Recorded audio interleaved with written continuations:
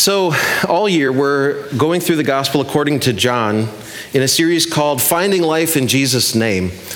And today we're finally finishing up John chapter 6. It seems like we've been in John chapter 6 for 2 months, but with what I think is a very relatable teaching on dealing with the hard sayings of Jesus. I think that this is incredibly helpful to us today. Have you ever wondered about that? Like, what do we do with the hard sayings of Jesus? There are some seriously hard teachings in the Bible, either because they're hard things to understand, it's hard for us to see what's happening, or because the teachings are so countercultural. They're so against what is just unthinkingly taken as true by the world that if we follow these words, if we follow this way of Jesus, we will stick out, and not in a good way. Now, sometimes as Christians, some of these hard sayings, these hard teachings are thrown back at us as evidence of the absurdity of our faith. Other times, the hard sayings of Jesus might make us question the truth of God's word or the goodness of God's way. I think sometimes Christians are hesitant to even admit that we wrestle with certain texts or concepts from the Bible. But we need to be honest about this. Usually, when things are kept in the dark, they have way more power over us than when they're brought out into the light. So let me bring this out into the light here to you for myself. I question the Bible all the time. I would encourage you to question the Bible all the time. In our youth group with our students, I say every time you open this book, you got to start asking some questions. Now, these aren't questions that are meant to be critical. They're questions that seek to find an understanding of the truth and the goodness of God's word and his way. Listen, if it's true, if this is true, if the Bible is true, if it's truly God's word, then it will hold up under our questioning, right? Well, there came a time in the ministry of Jesus, this makes me feel pretty good as a pastor, to be honest, when many people who had been following him started grumbling about some of the things that he was saying, and it got so bad that many people stopped following him. They turned away from Jesus and went home because they were offended by his teaching. Can you imagine that? Being face to face with Jesus, listening to him preach, seeing him minister to people, watching him perform miracles, and saying, I can't accept this. I won't submit to his way. Well, in this controversy, we learn a lot about what to do with the hard sayings of Jesus and the offense of the gospel. So if you have a Bible or a Bible app, please take it and open it to John chapter 6, starting with verse 41. And we're going to cover a lot of ground here today, but we'll stop along the way to try and explain things as we go. John 6, starting with verse 41. At this, the Jews there began to grumble about him because he said, I am the bread that came down from heaven. They said, is this not Jesus, the son of Joseph, whose father and mother we know? How can he say, I came down from heaven?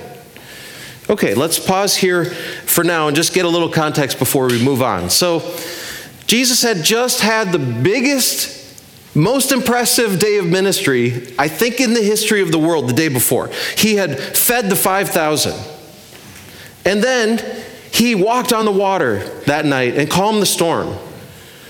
And then the next day, after these signs which reveal the provision of Jesus, of what God offers through his son, and the power of Jesus, the power of the Creator over his creation, the next day after all of that, they were in the town of Capernaum, a small town at the north end of the Sea of Galilee, which served basically as like home base for Jesus and his public ministry during the first few years of his public ministry. That was where the Apostle Peter had a house, I mentioned. They had lots of family and friend connections around Capernaum. And Jesus was teaching at the synagogue in Capernaum. where, as we saw last week, he made the claim, I am the bread of life. Now, this is a big claim. This was the first of the 7 I am statements in John's gospel. But in this teaching, Jesus claims to have come down from heaven. He didn't just say, I was born and raised, He said, no, I existed before I was born. I came down from heaven. So that, and then he said, everyone who looks to the Son and believes in him shall have eternal life, and I will raise them up at the last day. And, I'm sorry, what? Who talks like this, right? It was at these claims that the Jews there in Capernaum, his people, began to grumble about him. Now, to a Jewish person in John's day, probably many of the people he was writing to, or to anyone today who's familiar with the Old Testament stories of the people of Israel, the word grumble would immediately remind you of the story of the Exodus of Israel from captivity in Egypt. Because it was several times during the Exodus, when God was leading his people through the wilderness before they got to the Promised Land, that ancient Israelites started to grumble against Moses and even against God. And I don't think it's an accident at all that John uses this language, and he refers to the Jews as if referring to ancient Israel. In the book of Exodus, specifically in chapter 16, right after God had miraculously provided bread from heaven, the manna from heaven, the people began to grumble because they had bread but no meat.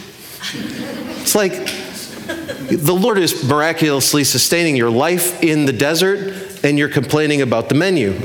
Well, here, Jesus had just performed a miracle of feeding people with, what is that again? Bread from heaven. And people start to grumble against him the very next day. Well, with Jesus, the people don't understand. They don't understand his teaching. They don't understand how Jesus could say that he had come down from heaven. They were like, we know his family. Some of these people in Capernaum, it's just a couple miles from Nazareth where Jesus grew up, and his stepfather Joseph had a carpentry business. Jesus might have done some work for them over the years as a carpenter. They were like, we know his family. We know where he grew up. How can he make this claim to be this special, unique person, much less make what would be considered the blasphemous claim that he was in fact equal with God? So he wasn't receiving a super warm welcome there in Capernaum. But also, this, friends, this is evidence that Jesus himself was making the claim to be God. And it wasn't something that was made up hundreds of years later by his followers, but this was a source of controversy and contention in the time of Jesus. So it was getting tense in the synagogue that day. As Jesus kept talking, people kept getting more and more upset. Now, will Jesus walk back this claim? See, reading the room, right? Like, it's starting to shift against me. Maybe I should walk back this claim. Well, look what he says in verse 43. Stop grumbling among yourselves, Jesus answered. No one can come to me unless the Father who sent me draws them, and I will raise them up at the last day. It is written in the prophets, they will all be taught by God. Jesus taught. Everyone who has heard the Father has learned from him comes to me. No one has seen the Father except the one who is from God. Only he has seen the Father. Very truly I tell you, this is important, listen, the one who believes has eternal life. I am the bread of life. Your ancestors ate the manna in the wilderness, yet they died. But here is the bread of life that comes down from heaven, which anyone may eat and not die. I am the living bread that came down from heaven. Whoever eats this bread will live forever. This bread is my flesh, which I give for the life of the world. Then the Jews began to argue sharply among themselves, how can this man give us his flesh to eat? Boy, that's a good question. So not only does Jesus not walk back the claim to have been sent down from heaven, but he doubles down, saying, if I am the living bread that came down from heaven, which anyone may eat and not die, then he extends this metaphor of bread by saying, the bread is my flesh, which I will give for the life of the world, and whoever eats this bread will live forever.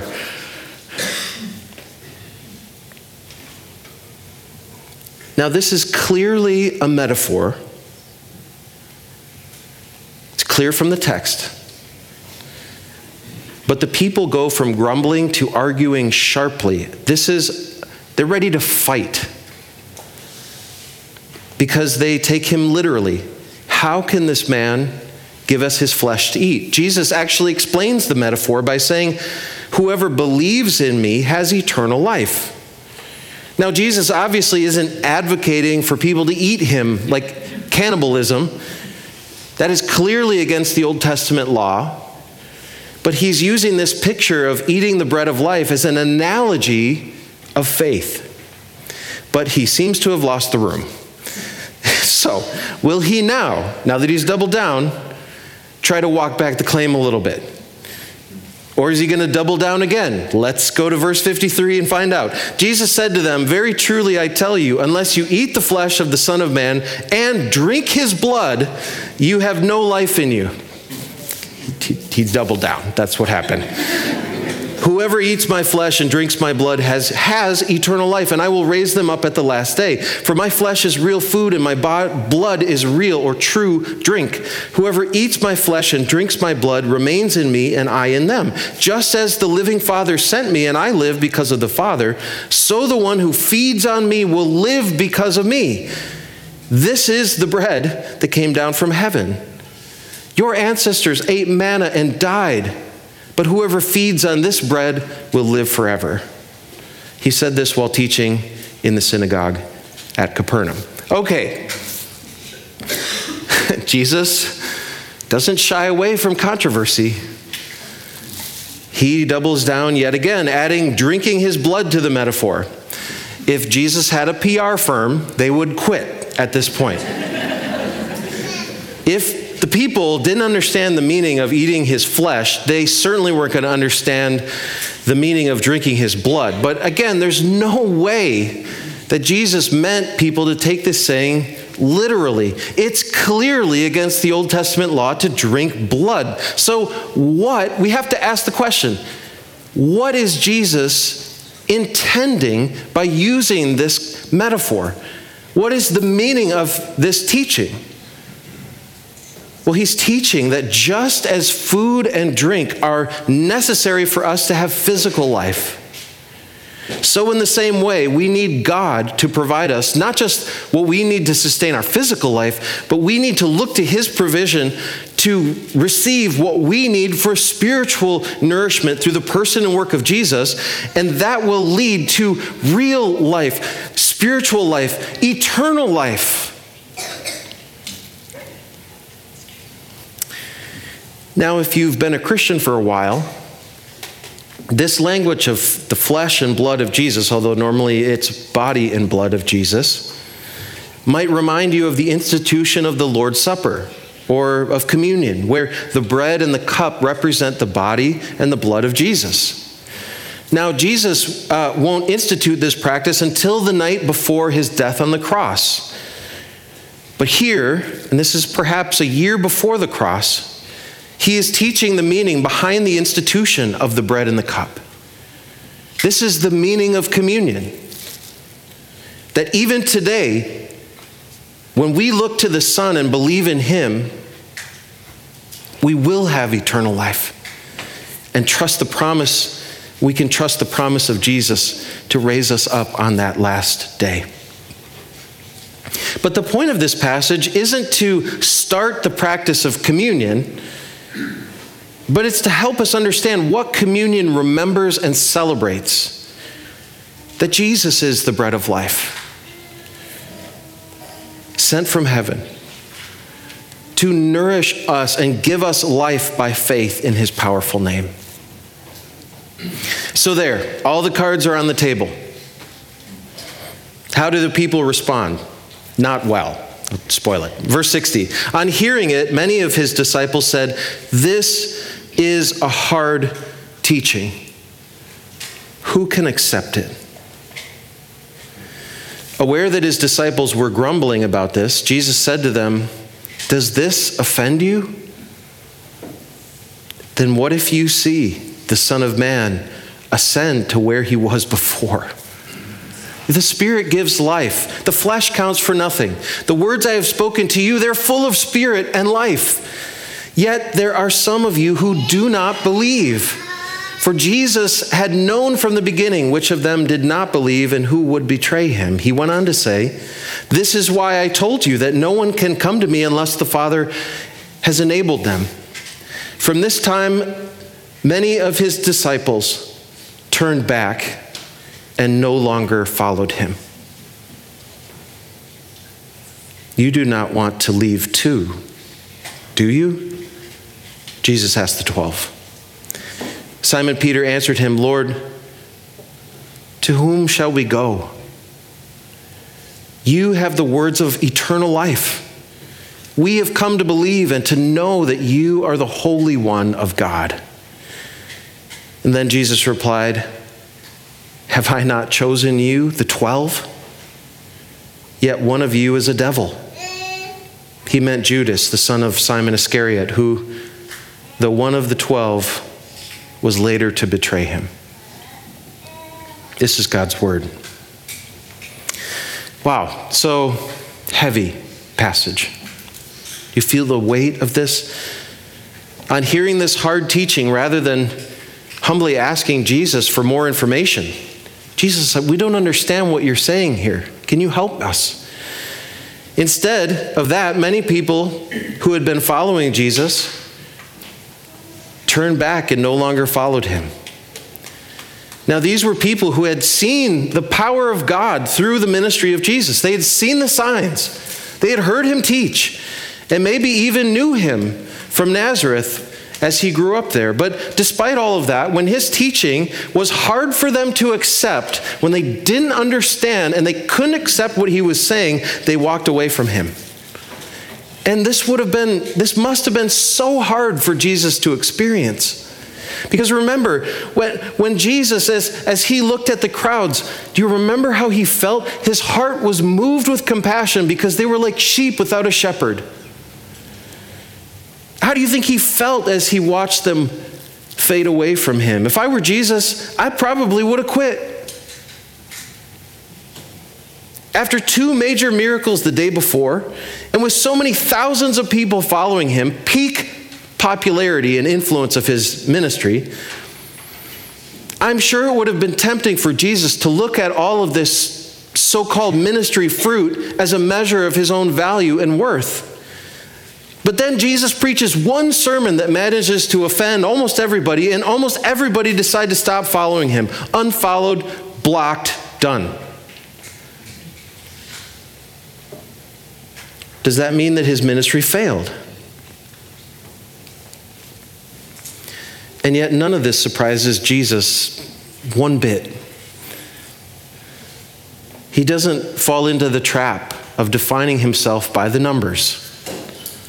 John says that he knew from the beginning which of them would believe and truly follow, and who would walk away from him, and even who would betray him in the end. His friend, Judas, the son of Simon Iscariot. A man that Jesus spent years of his time and life with. They lived together. They ministered together. He taught Judas. They fished together. They ate together. He even washed his feet in the end. But Jesus knew that no one can come to him unless the Father enables them to come. And Jesus fully and implicitly trusted his Father. He models that every step of the way. And so as a result, he knew the fruit of his ministry wasn't about the numbers, probably the week after in the synagogue in Capernaum. But it still must have been tough for him, I have to imagine. Jesus had really loved these people and served them. And to see them walk away from him was to see people that he loved walk away from the only ultimate source of life and love and joy and peace and all of the fruit of the Spirit. And in this moment, Jesus turns to the 12, his closest followers, and asks them if they want to leave too. Boy, that's a gutsy question. And as usual, Simon Peter speaks his mind, but his confession is good. Lord, to whom shall we go? You have the words of eternal life. We have come to believe and to know that you are the Holy One of God. Peter is saying, Lord, where else can we go to find the hope and the truth and the life that you offer? Only you, Lord, only you have the words of eternal life. Only you have the gospel, the good news of who God is and what God has done. Only you are the Lamb of God who takes away the sins of the world. Only you are the source of living water and the bread of life. Only you are the Lord and the Savior of all. Only you are the Holy One of God. Now, Peter isn't always pointed in the right direction, but he nails it here. And I think that his confession, even though he certainly didn't have as full of an understanding as he will after the cross and the resurrection, I think it still would have been helpful and probably encouraging to Jesus to hear the confession of his friend. Now, next week, we'll continue to consider the unique theme and the unique authority of the teaching ministry of Jesus. Jesus, our teacher, our rabbi, our instructor, the one who leads the way that we follow. But for today, I'd like to end our time by thinking about how we can deal with the hard sayings, the potentially offensive teachings of Jesus. I'll give you two thoughts here. First, this is not a new problem for us modern people, okay? Questioning God's word didn't start in 2020. God's word has always been challenging or even downright offensive to some. Just as people grumbled against God in the Old Testament, right, 3,500 years ago, and against the teaching of Jesus 2,000 years ago in that day in Capernaum, God's word has always been challenging or even downright offensive to people. It's really the problem that has broken everything. But the uncomfortable truth is that the message of the gospel is offensive. Now, we are not, as Christians, called to be offensive or try to offend, but the basic message of the gospel says we needed Jesus to die for us because we were hopelessly lost on our own, and we could do nothing to save ourselves. That's a humbling message. I think everyone kind of wants to believe that they can do more good than evil and that God ought to give us credit for that. But the gospel says no, that's not how it works. The standard is perfection, and all have fallen short of the glory of God. Everybody needs Jesus. But even if you believe that you might need a Savior, then there's the ethical teaching of the Bible and what God says is right and wrong. So whether it's the ethical teaching on human gender, that God made us male and female, or human sexuality, that the only appropriate context for sexuality is within the covenant of marriage between a man and a woman, or of the requirement of forgiveness. How many times should we forgive? 70 times 7. And the requirement, the command of Jesus to love all people, even our enemies, or the calling to care for the poor and those in need, regardless of how they got in that predicament. There are many hard sayings in the Bible. And sadly, just as it happened in that day in Capernaum, many people today walk away from the faith because of these hard sayings. I've had dear friends whom I love who have rejected Jesus, at least for now, because they're unwilling to accept his way. Maybe you've had friends or family members who have done this as well. They were unwilling to submit to God's word and God's way when it conflicted with their word and their way. Now I understand this because Jesus and his way is a hard way. It's a way that includes suffering. It's a way that requires dying. It's a way of the cross. The way of Jesus demands that you lose your life in order that you may find it. And we stand under the authority of God and his word. We do not stand over it. And so here's the second thought. The way of Jesus is the only way that leads to life. John's gospel is all about finding life in Jesus' name.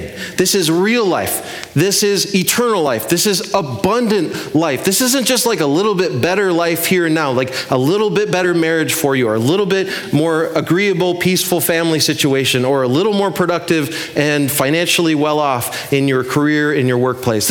It's not just a slight improvement. This is being born again, born anew, and born into a life that will never end.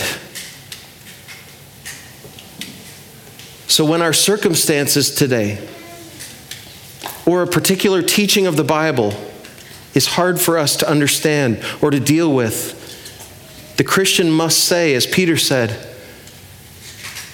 Lord, where else would we go? You and only you have the words of life. There's no viable plan B, friends. There is no other religion or philosophy. There's no other way that leads to a life of love, joy, and peace. So today, not if, but when we wrestle with the truth or the goodness of an aspect of God's word, I want to encourage you to bring those questions, bring those doubts, bring your wrestling to Jesus. If he's real, as I believe that he is, and if his way is the only way that leads to life, then he can handle our questions. He can handle our doubts. And in his timing, and according to his perfect wisdom, he will reveal to us the truth and the goodness of his words and his way. Let us pray. Father, I pray for help in understanding your words. I pray for help. If there's teaching in the Bible, Lord, and maybe it's a metaphor and we're taking it literally, or there's something that you want us to do and we don't want to do it, you're leading us one way and our heart's desire is to start grumbling about it. Lord, would you forgive us? And would you help us? Would you lead us and guide us? Would you reveal to us what is true by the power of your Holy Spirit? Would you help us to see the wisdom that underlies your word? Would you help us to see your great big heart of love for us that underlies the truth of your word? And Father, would you help us be full of faith, willing to submit to your authority, and willing to follow your way all the way into the age to come, an age of life and love and joy and peace, an age of freedom from sin and death, an age of beauty and truth, an age where we can walk with you and see you face to face. Lord, we cannot wait for that day, and we trust you. Until then, in Jesus' name, amen. Please stand.